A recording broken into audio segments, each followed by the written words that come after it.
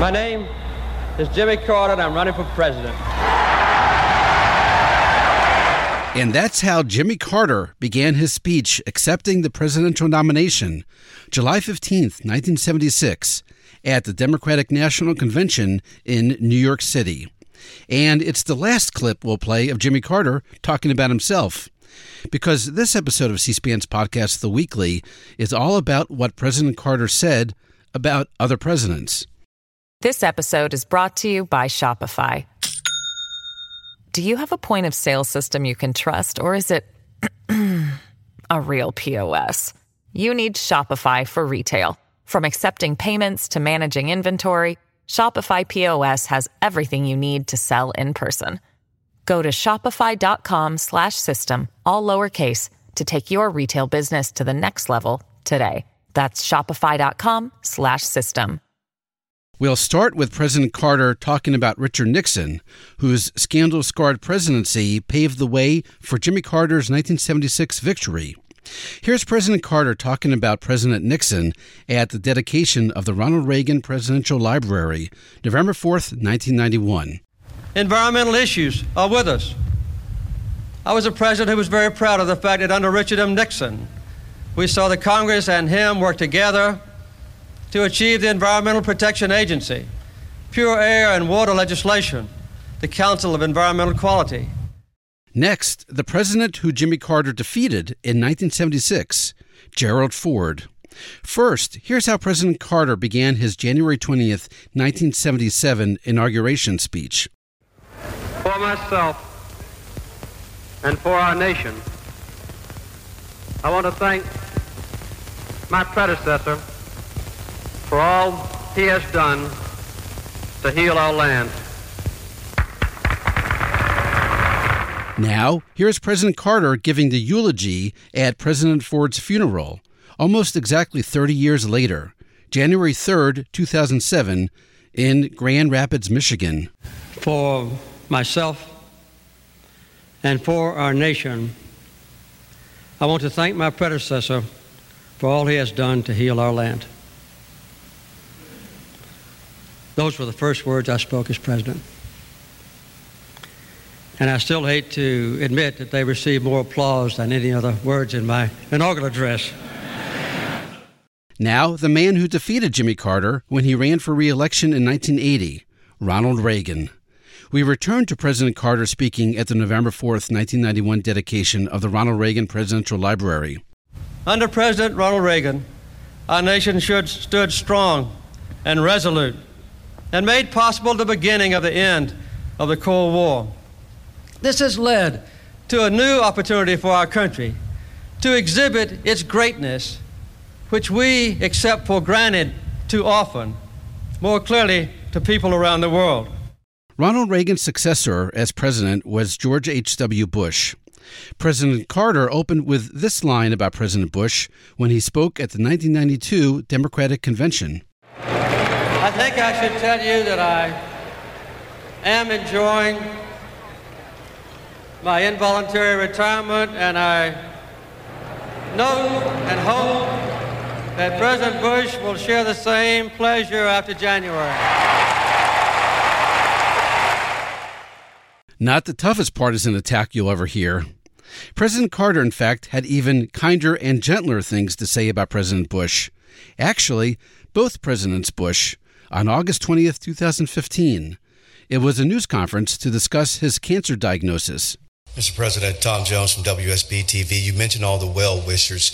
Has there been any one correspondence or call that really touched you? Well, both of the former President Bush called me at one time, and then George H.W. Bush Sr. called me yesterday afternoon again. I think I appreciated that very much, and their wives were there on the telephone with them. Now President Bill Clinton. President Carter joined President Clinton at the White House on September 14th, 1993, to promote the North American Free Trade Agreement. Also attending the event to support NAFTA, President Gerald Ford and President George H.W. Bush. When it was his turn to talk, President Carter revealed a political secret. I called Bill Clinton only 3 times during his administration, during his campaign. I was for him from the beginning. First time I've ever said this publicly, but I'm proud of it. because I've tried to stay neutral, you know, within the Democratic Party, but Rosa and I were for Bill. I called him 3 times. One of those times was when I feared that he might make a public statement denouncing the North American Free Trade Agreement. And he said, okay, I will be for it, but with provisos. We've got to do something about labor and protect the working people of our country, and we've got to do something about the environment. That has now been done. The side agreements have alleviated the serious questions that did arise about NAFTA. This episode is brought to you by Shopify. Do you have a point of sale system you can trust, or is it a real POS? You need Shopify for retail. From accepting payments to managing inventory, Shopify POS has everything you need to sell in person. Go to shopify.com/system, all lowercase, to take your retail business to the next level today. That's shopify.com/system. Earlier, we heard President Carter address the Democratic Convention in 1992 in support of Bill Clinton for president. Here's what he told the Democratic Convention 20 years later, September 4th, 2012, about President Barack Obama. Next month, God willing, I will enter the 88th year of my life. And 1 month later, Rosa and I will enter a voting booth in our hometown of Plains and cast another vote for Barack Obama and Joe Biden. We will do so with the confidence and conviction that they understand the challenges and difficult choices that face our nation and our people, in fact, all peoples of the world, in the years ahead. One thing I have learned over my lifetime as a submarine officer, as president, and as leader of the Carter Center is that the biggest challenges and problems that we face don't lend themselves to quick fixes, nor to the snappy rhetoric of a television commercial. Solutions are complex and difficult, requiring the judgment, skill, and patience to pursue the right policies for the right reasons. We are now at President Donald Trump. On May 19, 2018, President Carter gave the commencement address at Liberty University in Lynchburg, Virginia, the year after Donald Trump did. In this clip, you'll hear President Carter mention both President Trump and Jerry. That's Jerry Falwell Jr., then the president of Liberty University. This is a wonderful crowd.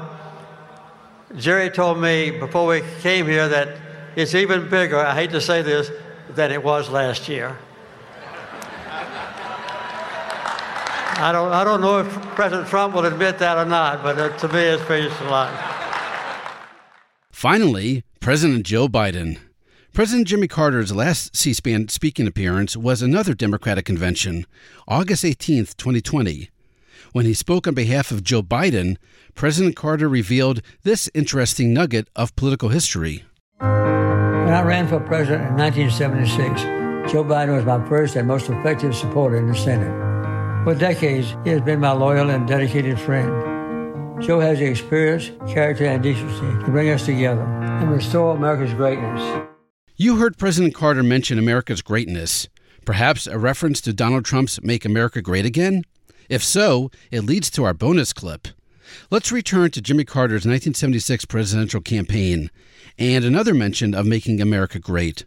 From November 1st, 1976, here's Jimmy Carter during a program that aired on the eve of the general election, taped at his home in Plains, Georgia. I want to be sure that when I'm president, that within the White House, at my shoulder, will be a full-time counselor just speaking up for elderly people, so that every time I make a decision about housing, Social Security, taxation, welfare, health care, transportation, I never forget the fine, retired people of our country who've already given so much to make America great. That's it for this episode of C-SPAN's The Weekly. A reminder, you can do your own searches in the C-SPAN video library. Just go to cspan.org and use the search bar on top. There are 216 Jimmy Carter videos in the C-SPAN video library. In fact, C-SPAN began during the Carter presidency in 1979. We'll end with the final words from President Jimmy Carter's farewell address to the nation, January 14th, 1981. As I return home to the South, where I was born and raised, I look forward to the opportunity to reflect and further to assess, I hope with accuracy, the circumstances of our times. I intend to give our new president my support. And I intend to work as a citizen, as I've worked here in this office as president, for the values this nation was founded to secure. Again, from the bottom of my heart, I want to express to you the gratitude I feel. Thank you, fellow citizens, and farewell.